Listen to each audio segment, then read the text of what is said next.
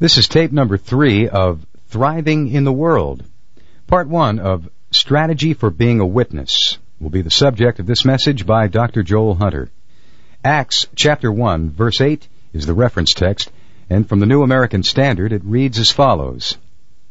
But you shall receive power when the Holy Spirit has come upon you, and you shall be my witnesses, both in Jerusalem and in all Judea and Samaria, and even to the remotest part of the earth. And now let's join Dr. Hunter for his third message in a series on thriving in the world, and his message, Strategy for Being a Witness, Part 1. As you know, over the past couple of weeks, Joel has been outlining for us the 5 typologies that are described in Richard Niebuhr's classic book. Well, we thought today, as Joel, is coming to synthesize these 5 typologies, hopefully, into what might be called a Northland view of Christ and culture, we thought it might be helpful and even somewhat illuminating if we reviewed with you what those 5 typologies are, and even a little bit of illustration and some caricature of these 5 typologies with another classic piece of work. How many of you are familiar with Mozart's opera Così fan tutti? Raise your hands. Okay, I think we're going to be all right then. Not that many. Let me just tell you that what you're going to see here is an exact, perfect recreation of what Mozart had in mind when he composed this piece. Actually, we're going to take this piece of work, and the lyrics have been rewritten slightly to show you what can happen, as Mozart intended to show his audience, what can happen when conflicting characters with conflicting viewpoints come together to discuss those viewpoints in what may appear at first to be chaos, but what we want you to listen for is the beautiful harmony that can result even from differences. You're not going to catch all these lyrics. Some you're not meant to catch. Mozart didn't mean for you to either. Some you won't catch, so don't strain your ears trying to catch the lyrics, but just sit back and enjoy what happens with Così fan tutti. We take you now to the Cosmopolitan Opera House.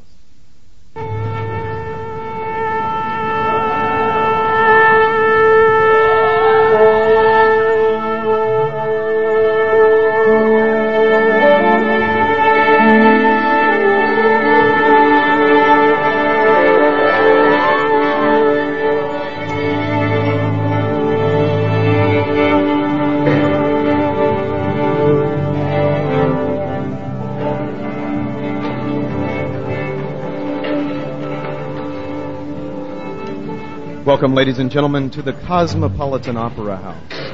This morning, in a rare morning appearance, we have an excellent lineup to present the quartet from Mozart's Così fan tutti. So, with polite applause only, please, let's welcome our performance. Polite applause would, of course, be this. Okay. Here to portray the Christ and culture in paradox typology, please make welcome prima donna Teresa Lee, schizo soprano.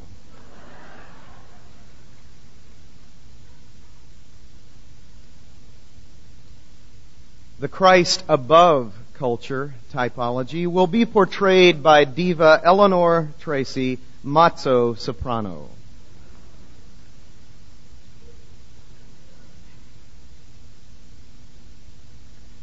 The Christ of culture typology will be performed by Master Lloyd Boldman, bargain counter tenor.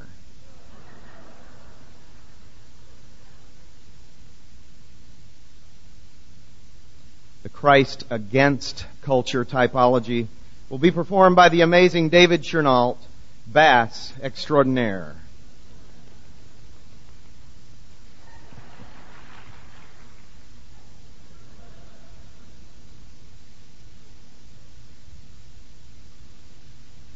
And at the piano, giving illustration to the Christ transforms culture typology, as he perseveres dauntlessly and cheerfully in the face of portrayed conflict, is Maestro Tim Tracy, this morning's semi-conductor.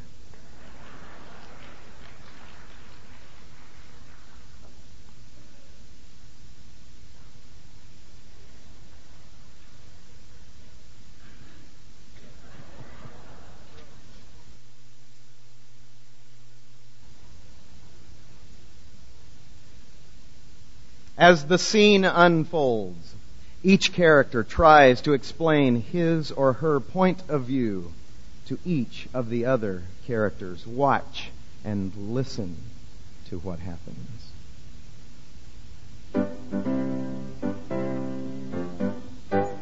Despise the world that you are in.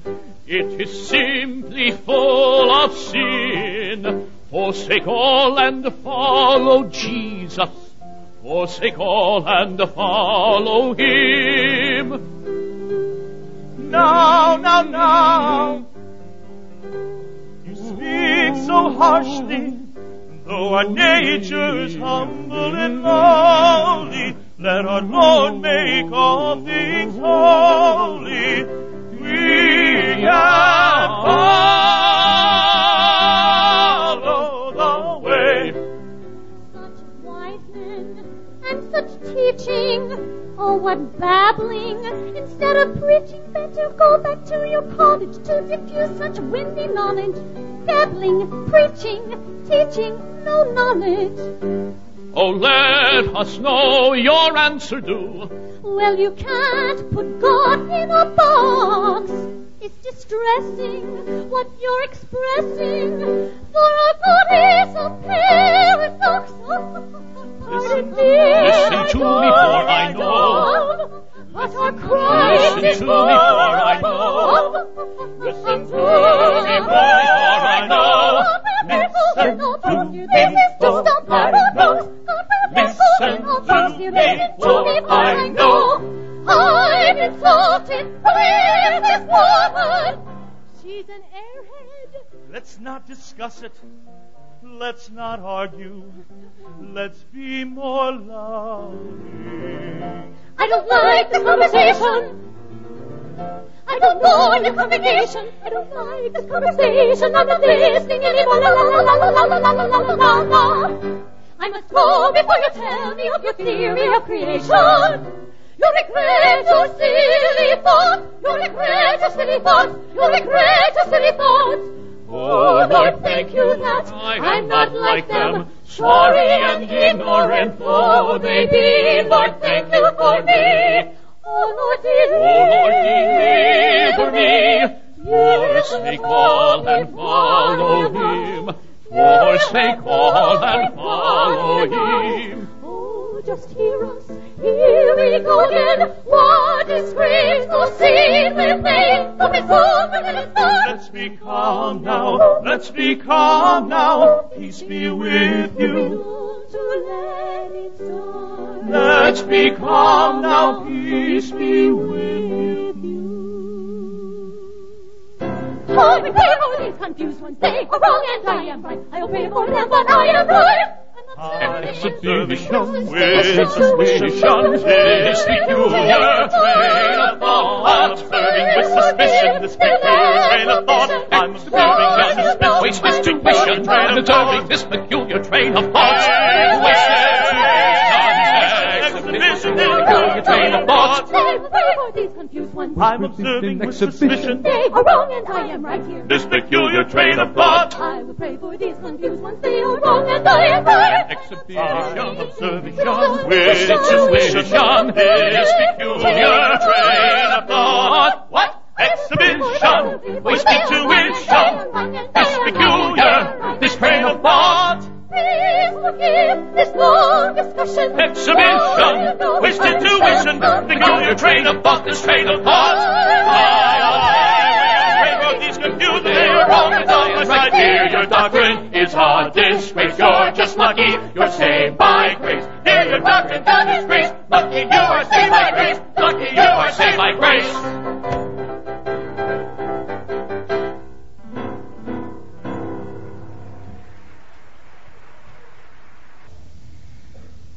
You hear the last line, lucky you are saved by grace.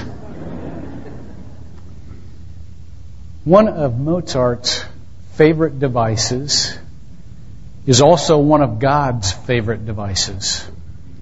And that is to create characters that are so different, yet by their very difference, they combine into a harmony that could not exist without their difference. Vernon says that we're going to synthesize a Northland position. That's not quite accurate. What we will try to do is allow ourselves to sense God's symphony in the different positions. Because all of them are positive, all of them add, and we would not want to take away any of their individual identity by virtue of a synthesis, to resolve one into the other. What we're going to do in the next 2 weeks is one by one see the strength of all of these positions. And we will watch as God blends them into a symphony in our lives, as is His character. Now let me review them one by one, tell you where we're going. I will also tell you that it is probably not by any accident, but very much by a surprise, that as these worked out, they predict the next 5 years of preaching in this church that was set 3 years ago. We will spend, for example, next year talking about love and how to love. That is the Christ of culture position. That is the first of the stages toward being a witness in the world. Now, the strength of that stage, of course, is that the Bible demands it, and people will not listen to us until we love them. David McCoy used to say, people don't care how much you know until they know how much you care. And that's very, very true. The weakness of that position, though, is that our tendency as we love is to bond at the lowest common denominator. Shakespeare had a quote. This is a freebie. I didn't do this for the other ones. I to the world am like a drop of water that in the ocean seeks another drop, who falling there to find his fellow forth, unseen, inquisitive, confounds himself. In other words, you can't, after a drop of water goes in the ocean, you can't tell it apart from all the other drops. And so the weakness of a Christ of culture position would be a blending in the world so that there's nothing distinctive Christian anymore. So therefore we go to the second stage, which is the antidote, which is Christ above culture. We must have a transcendent focal point, something well above the world that is absolutely necessary to maintain our distinction as Christians. Now, the weakness of this position is that most of us can't maintain a gaze on a transcendent God, at least not as young Christians. And so we, in our own immaturity, build little systems that don't anymore picture the ideal that God has for us. Rather, it just pictures on how we can improve next. And pretty soon we're mixed in with a whole man-made system of self-improvement instead of a reception of God's grace and ideal. And so therefore we need the third one. The third one is the Christ against culture. We're up to 1996, by the way. In this year, we'll talk about the purity that we need in our theological understanding, so that there is no confusion about what we believe and what we don't. Here's a radical call from a group of Christians that says, don't get mixed up in your own little systems now, going towards some transcendent God. You must know and be able to articulate clearly what you believe. You must have a pure, positive theology. Of course, the weakness here is that when you concentrate on what your own theology is, pretty soon you begin to lose sight that God still operates in that world out there. And you begin to believe that the only place you can see God is in people like yourself. Maybe other Christians exactly like you. So therefore, you begin to narrow God.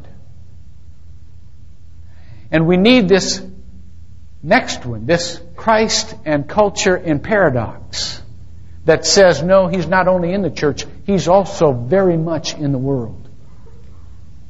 And there's really not a way to explain how that happens. As a matter of fact, it causes a great deal of pain to be divided in the people that are in the kingdom of God and the people that are in the world. It causes, there's confusion, there's conflict, nothing ever comes quite 100% right. But the goodness of this position is that you can actually sympathize with someone else because you realize the devastation of sin, you realize how it still resides in you. There's no mistaking anymore that you have the pure theology and they don't. So you realize that sin is still a part of your life, that you're still affected by the world. And you live in tension trying to stay true to God. Now the weakness of that position is, of course, that if you try to do that long enough and you just look at the world and see it devastated by sin and you look forward to a life of conflict, you get real tired and real discouraged real fast. So you need the last of these approaches. The one that we'll talk about in 1998 if you're still around. And that is the Christ transforming culture. The one that says, yeah, it's all broken. And it's a good thing we don't have to rely on ourselves to fix it. It's all broken. But it's still all in God's plan. It's all broken, including us. But we're not beyond the power of God. A position that has its weakness when it comes before the other 4 stages that prepares us completely for that stage. So we'll talk about that these next 2 weeks, and I'll give you enough to go on. If you have to leave for California in 3 weeks from now, you'll have enough to go on. But if you stay around, and if we can go through this together, we will be thoroughly schooled and prepared to be what is our job, Acts chapter 1, verse 8. You shall receive power when the Holy Spirit has come upon you. And you shall be my witnesses in Judea, Jerusalem, Judea, Samaria, and the othermost parts of the world. That's our job, to be witnesses. Now, what I'm going to do for you this morning is a teaching. It's not so much a preaching. And so there's not a lot of illustrations here. It's just straight content because we're going to school. You ready to go to school? Okay. Put up the first slide and let's go to the first of the typologies, which is our first stage of approach. The Christ of culture. Now this is broken down really into 4 parts. Into what we need in order to know that we're doing right by God. Into what other people need in order to receive what we have to give. It's broken down also into a shadow part, which is not up there, and that is what Satan is trying to do the whole time we're trying to get on with being a witness. And then the 4th part is an action part that will help us check up on what we're doing. First of all, let's take a look at this one. What do you need? What is the first thing you need in order to know that when you approach people, when you especially approach someone who you think is in danger of ruining their life by sin, what is the first thing you need? Well, the Bible is very clear. 1 Corinthians 13:1, though I speak in the tongues of men and of angels, but have not love, I'm a noisy gong or a clanging cymbal. The first thing we need is to love people enough to listen to them. Because the Bible says that if you don't have that love, even what you ask for. You know what you ask for usually when you're going into a conflict situation? You pray this. God, give me the right words to say. Don't let me mess this up. I want to speak your words, the first thing you say. But God tells you in His Word, even if you have all the right words, but you don't have love, what they hear is a noisy gong or a clanging cymbal. They can't hear what you're saying. They just hear noise, confusion. You know, when Jesus told us to go and make disciples, do you realize where that came in the gospel? That was the last thing He said. Most of us, when we face someone who we think needs our help, that's the first thing we try to do. Do you know what came before the Great Commission? The Great Commandment. And the Great Commandment is, thou shalt love the Lord thy God with all thy heart and soul and mind and strength, and thy neighbor as thyself. Now, do you think it's an accident that the Great Commandment preceded the Great Commission? No. Because that's the only way it will work. You've got to love before you speak. You've got to do that. You can't make disciples without setting a groundwork of love. And the first step in love is for them to believe that they have been understood. You know that from your own life. You won't listen to people who you think are out to lie and who don't know where you're coming from. They don't even know you. And they're trying to advise you, you turn them off just like that. People need to feel like they're understood. Jan Silvius wrote a letter in today's Christian Women magazine several years ago, and she said this. Whenever you walk into a conversation and you have as your attitude either a domineering attitude or a, what was the second one? Or a critical attitude or a condescending attitude, the conversation has just ended, whether you've said anything or not. She's absolutely correct. Therefore, what Scripture wants from us is to care enough that we listen. That we listen. Now realize, please, that as you listen, Satan is going to be working in the background. And he's going to try to do two things. First of all, he's going to try to arouse suspicion. He's going to be telling you, number one, that these are bad people. He's going to be telling you that these are the examples of why the culture is going down the tubes. You know why? Because he wants you to speak to them as if they were culture instead of as if they were people. Lawrence Sanney once said, Jesus didn't come to speak to crowds or to call crowds. He came to call disciples. You don't come to speak to the culture. You come to speak to people. Very, very important. And so Satan tries to get up in your mind, oh, I'll tell you what. They're just selfish. They're just doing this because they just want their own way. They don't care about anybody but themselves. And I'll tell you what, that's exactly why our country is going down the tubes. That's exactly why families are falling apart. You've got to take a stand. And so by the time you walk up into that person, you're loaded for bear. Because you're looking at them like they're an embodiment of every failure in society. And a threat to everything you believe in. That's a person. They've got a story. They do what they do for a reason. And it's important that you understand that this suspicion is before you've heard anything they've said. You've got to discount that suspicion. Realize, of course, that Satan's going to be building suspicion on the other side as well. You realize that practically all of the great literature, suspense literature, has been literature about miscommunication. Take Shakespeare. His great tragedies were about miscommunication.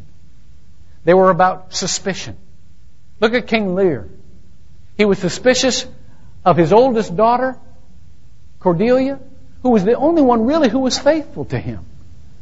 And he embraced the two younger daughters who were trying to get his money and his crown. It was a giant miscommunication, and it was a tragedy. And it ended in a tragedy. Look at Othello. In Othello, you even have a little, in most of Shakespeare's plays you do, you have a little demonic character. In Othello, his name was Iago. And Iago sowed suspicion in Othello's mind about Desdemona. So, the travesty happened. Do you know why people have read those plays for years? Because they've lived those plays for years. We don't understand each other. We are suspicious of each other. Why? Because we don't take the time to listen to each other. It is absolutely necessary that you, listen to this, crucify your agenda in order to listen to what they have to say. Absolutely necessary. Listen to what it says. In Romans 15:2, it says, "Let each of us please his neighbor for his good, to his edification." In Hebrews 13:3, it says this. It says, "Remember the prisoners as though in prison with them." How did Christ communicate God's point? He communicated his point by having his life crucified. Philippians chapter 2, verses 5 through 8. Didn't count equality with God as a thing to be grasped, but emptied himself, taking on the form of a servant. And what does it say in Peter? He set an example that we should follow in his steps. What does it say in 1 Corinthians chapter 9, verse 22? Paul did the exact same thing. I won't read that whole passage to you. It goes 19 through 22. But 22 says, "To the weak I become weak, that becoming all things to all I might save some." It is so important that we are able to think like they think. Why do you think Sherlock Holmes was such a great detective? Arthur Conan Doyle. Anybody read Sherlock Holmes? Yeah! Great detective. Why? Because he could think like a criminal. Because he could think just like a criminal. And sometimes you see him wearing criminal clothes and going down back alleys, walking through where criminals walk so that he could understand them. That is important for us. Now, please don't take that as an analogy to go up to somebody, because, again, that vilifies somebody and that plays right into Satan's hands. We're not trying to vilify anybody. We're just trying to say that what makes people effective is understanding how other people think. And here's your checkpoint. Your checkpoint is this. When you can state the case of the person whom you are approaching, and you got to pick and choose. You can't address the whole world. You address individuals, and you address the individuals that God brings in your path, and you're convinced that God wants you to address. But when you can understand them so well that you can state their case better than they can, and you can understand their reasons and their goals and their emotions and their frustrations, and you can say to them, "Let me see if I got it straight, because I really want to understand where you're coming from." And you can actually state their case literally and put them in a better light than they've put themselves, then you've earned the right to go to the second stage. That's a lot of work, isn't it? And it's a lot of frustration, and it's a lot of patience. But remember what God did for us. How He came down and made Himself as one of us and follow in His steps. Now, let's see the next one. There is then this tendency as we begin to identify with them. As you begin to understand the story of someone else, there's going to be this great link. And pretty soon, you're going to find yourself saying, well, I don't know, maybe I better not address this. Maybe I better just leave it alone. But I want you to remember that God sent you there for a purpose. And I want you to remember that it's important that you go to the second step and set your sights not on what their strategy is, but on what God has as a great life to live. Now here, it's important that you understand that your goal is out of this world. It's not just improvement. It's not just getting to the next step. It's not building up this little thing that says, if they'd only come to church, that's all I care about. Or if they'd only, stop hitting one another, that's all I'm going for here. No. I tell you what, we live in a culture that has systematically been trained not to expect anything great. We live in a culture, well, it says this in Scripture. It says in Job chapter 8 verse 13, I'll read it to you. It says, so are the paths of all who forget God. The hope of the godless perishes. When you haven't got anything to look forward to beyond this world, all you can do is read your newspaper and crawl out into the world that day. Your life isn't going too great. You are drained of your hope. You haven't got any transcendent vision. It says in Proverbs 11, chapter 11, verse 7, it says, when a wicked man dies, his expectation perishes. And the hope of a strong man perishes. In other words, even the strongest people in the world who want to make the best possible life really have no hope beyond their physical life. And if you have no hope beyond your physical life, you have no real power. What do they teach you in karate? Always to aim through the target. Don't aim at the target. You're going to kill yourself. Aim through the target. Aim through death. You've got to have that aim through death, or you don't have hope. Now, this is important because that's what God does for us, gives us this great hope. When the Bible says in Romans 12:2, it says, don't be conformed to this world. Don't be the kind of person that your hope depends on your body chemistry for the day or your circumstances of the week. Don't be the kind of person that your hope depends on how much money you think you got coming in or whether or not you're going to survive just a little bit longer. No, the Bible says don't be conformed to the world, but be transformed by the renewing of your mind. How? Hebrews 12:2.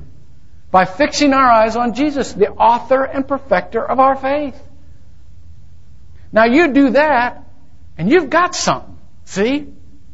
And you see something else. You see that all of us were made. All of us were made to contemplate what is better than we ever expected. This world, it's so comical. The ideals of this world. You go to two people who are living together without the benefit of marriage. Ask them, what's up? How does this figure? What's your thinking here? And they will tell you, we want to make sure if we get married, we're compatible. Even though statistics say that there's an 80% greater chance of divorce for people who live together before they're married than for people who don't, that's still their thinking. Okay, you say, all right, I understand that goal. Watch this. You say, okay, you're going to get married. Let's just envision an ideal here. What is your ideal of marriage? And they will say this. Well, that it lasts, that we don't get divorced. That's the ideal. Pump up the ideal. Say to them, what about this?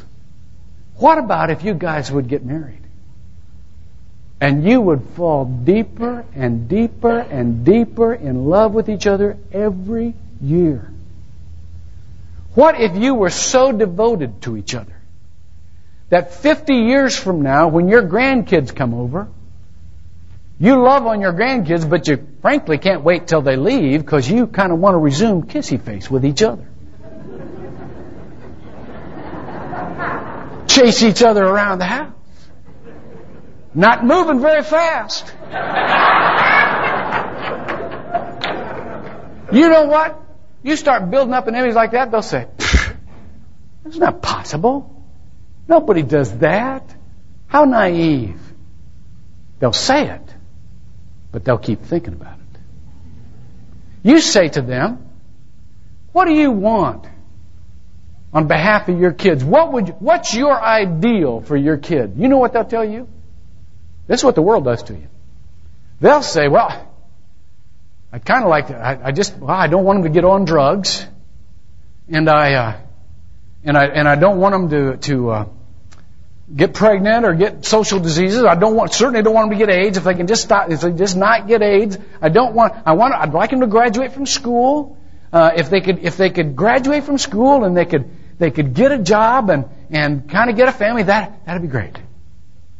That's their ideal. That's the best they can think about. If I can just get through this week and my kids don't destroy their own life, then I consider this week a success. Holy cow. Pump it up. Envision the ideal. Say, wow, what if your kids grew up and were wild about God? They could know God personally. They walked around with the confidence and the hope of God. And no matter what happened in their lives, they were at peace.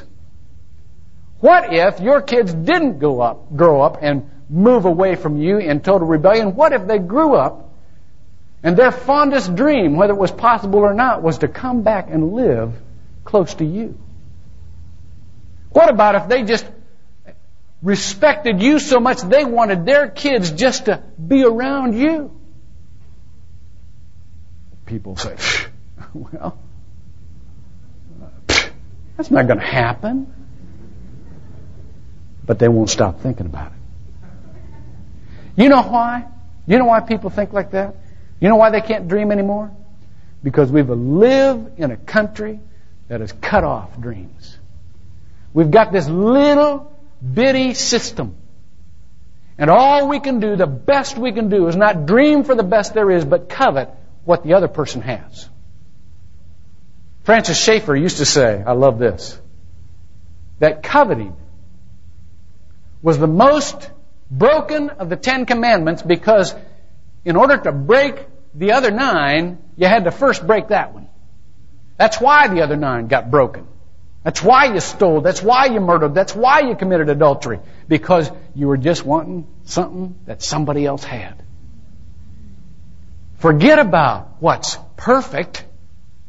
Do you realize this is a joke? We've come through the last 3 weeks of government policy when the budget is fighting tooth and nail to get through Congress. Now listen to this. Here's where we are. Perfect symbolism. The best victory that can be won by 2 votes in today's Congress is to present a budget that says it's deficit reduction, but even if it succeeds, the absolute best it can hope for is to slow down the rate at which we're going into debt. That's the ideal. That's the way this whole world is. If I can just slow down the rate at which my life is falling apart. That's how we live. You know what? Chomp on this. Our race was made for Eden. Listen to this. We were made for heaven. Those of you who know Christ, you were made to live in heaven. How in the world can you be satisfied with wanting what someone else has? Now God has much bigger plans. Much bigger ideals. You plant those ideals and watch what happens. Don't settle. Let me say that again. Don't settle for anything less than what God made you for. People haven't sold out to the devil. People have settled for the world. There's a vast difference. The first temptation Jesus had from Satan was to settle for the world. He came to Jesus in the desert and he said, I give you worldly things. I'll give you bread. I'll give you fame, spectacular fame. All of the kingdoms of this world I'll give you if you just settle up with me right now. A paradise wasn't enough for Adam, but a desert was enough for Jesus.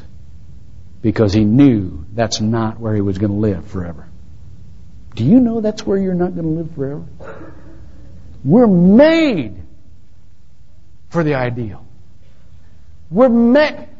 St. Augustine said, you set eternity in our hearts.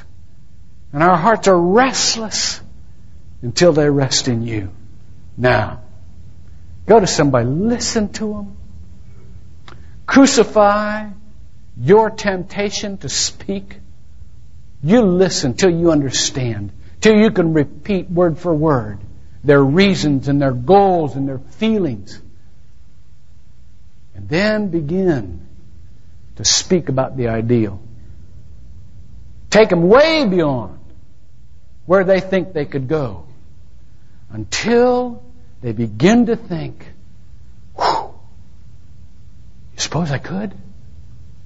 No, I could never get there on my own. Then we're all set. Because Jesus said it over and over again, all things are possible with God. What's impossible with man is not impossible with God. Philippians 4:13, I can do all things through Christ who strengthens me. First two stages. Come back next week. Pray with me, would you? God, we want to give you glory. We're not here to convert people to our way of life. We're not all that good at it ourselves. We're just here to speak of the things that you want to offer people. We're here to follow in the footsteps of Jesus and call out to whomever would listen what you have for their lives.